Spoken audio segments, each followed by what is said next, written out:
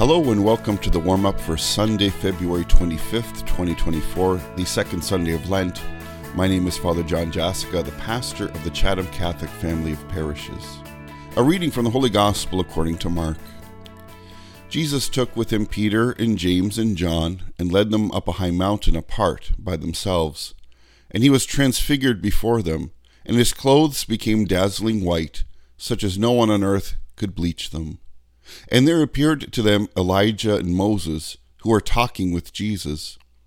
Then Peter said to Jesus, "Rabbi, it is good for us to be here. Let us make 3 dwellings, one for you, one for Moses, and one for Elijah."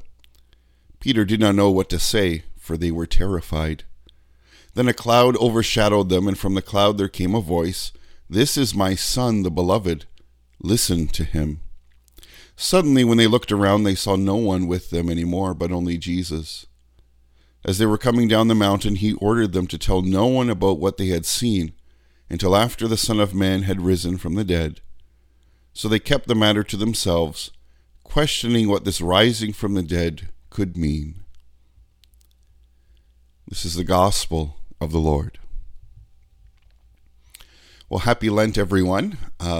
I hope all is well with your Lenten journey. I hope you're taking time to pray more and really take a look at this joyful season of conversion and of finding flashes of new hope, which is kind of the mantra for me these days as I'm preaching this message series in our family of parishes.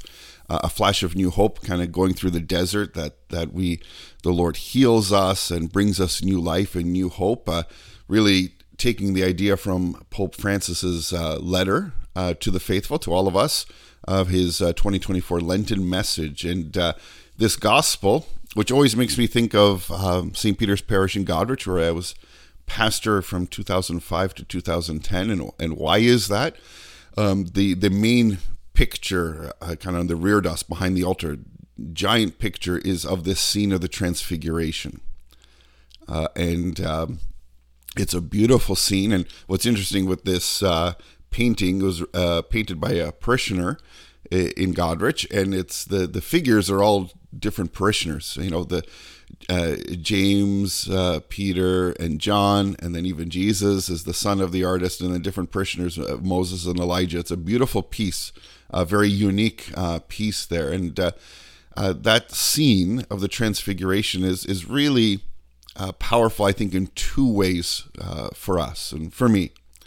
The first is Jesus, he goes out into the desert to tune into the voice of his Heavenly Father, gets the confidence, the direction, the clarity, and goes out and proclaims the good news. Goes out and heals, goes out and says, change your ways, repent, establishing this eternal covenant. And he has this courage, and he's facing resistance, he's facing challenges, he's facing some of the scribes and Pharisees who are trying to trap him because they see him as a threat. You now have people that are conspiring against him. And so these things are weighing on him. There's no question. He goes up this mountain and he's transfigured.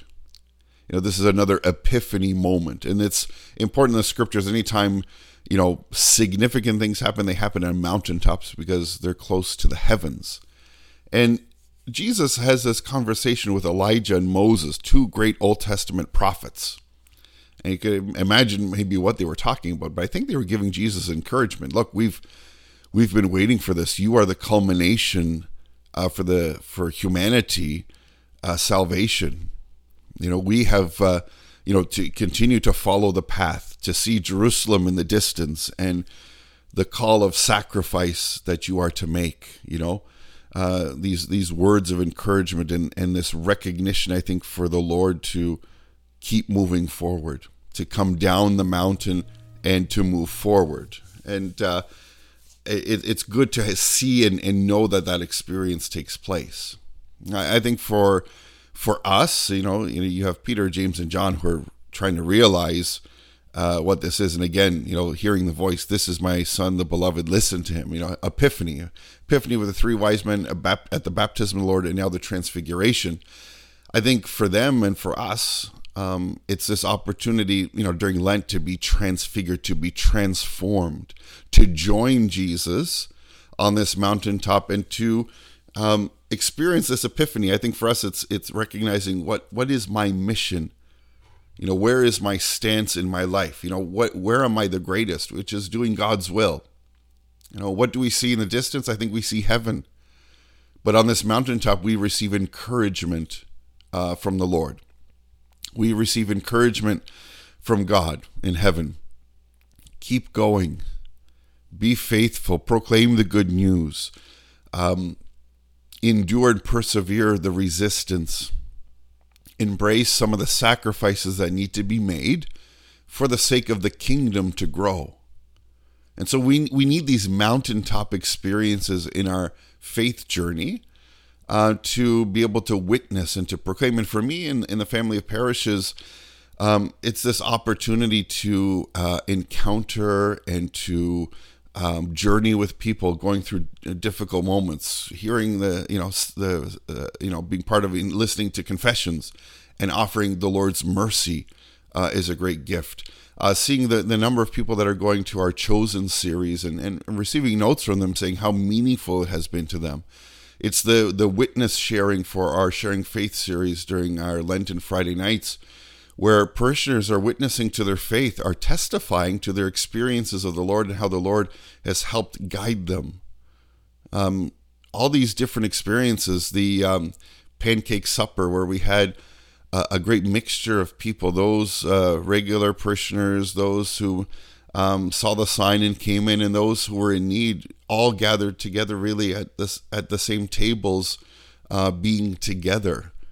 There's lots of mountaintop experiences where I can see the Lord working and me and others, all of us participating in helping build the kingdom to form disciples who then do go reach out to all. There are a lot of great signs of life and of joy. On Ash Wednesday, the numbers of people that came out to Mass, the noon Mass at St. Joseph's, we had over 500 people. And we didn't have music, but there was this reverential, beautiful silence during the distribution of ashes and communion, where there was a great just sense of prayer, and a great sense of peace.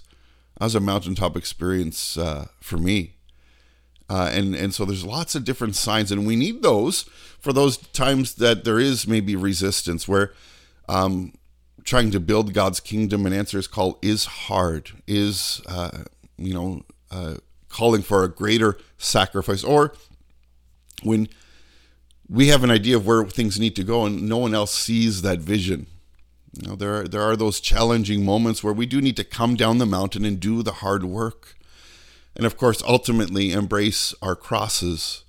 But we do that knowing that the Lord is with us. We do that knowing that we're helping build the kingdom. And I think that's one of the good ways of looking at this season of Lenten as we prepare for Easter, to look at it and approach it in this way, looking for those mountaintop experiences, those signs of love, of joy, of grace, encouragement from our God to be transfigured, to be inspired, ignited, to be able to share that good news, and then to do the hard work, to persevere, to be faithful, and to embrace our callings. And that's how we see this gospel, the Transfiguration, in the midst of our Lenten journey, in the midst of this season of more prayer, of this discipline of fasting and of giving, of service, helps us put things into perspective. It did, I think, for Jesus as he continued to journey forward.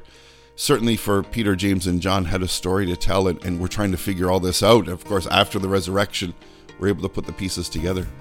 I hope that our Lenten journey continues to shine forth with many mountaintop experiences that transforms us into Christ for others.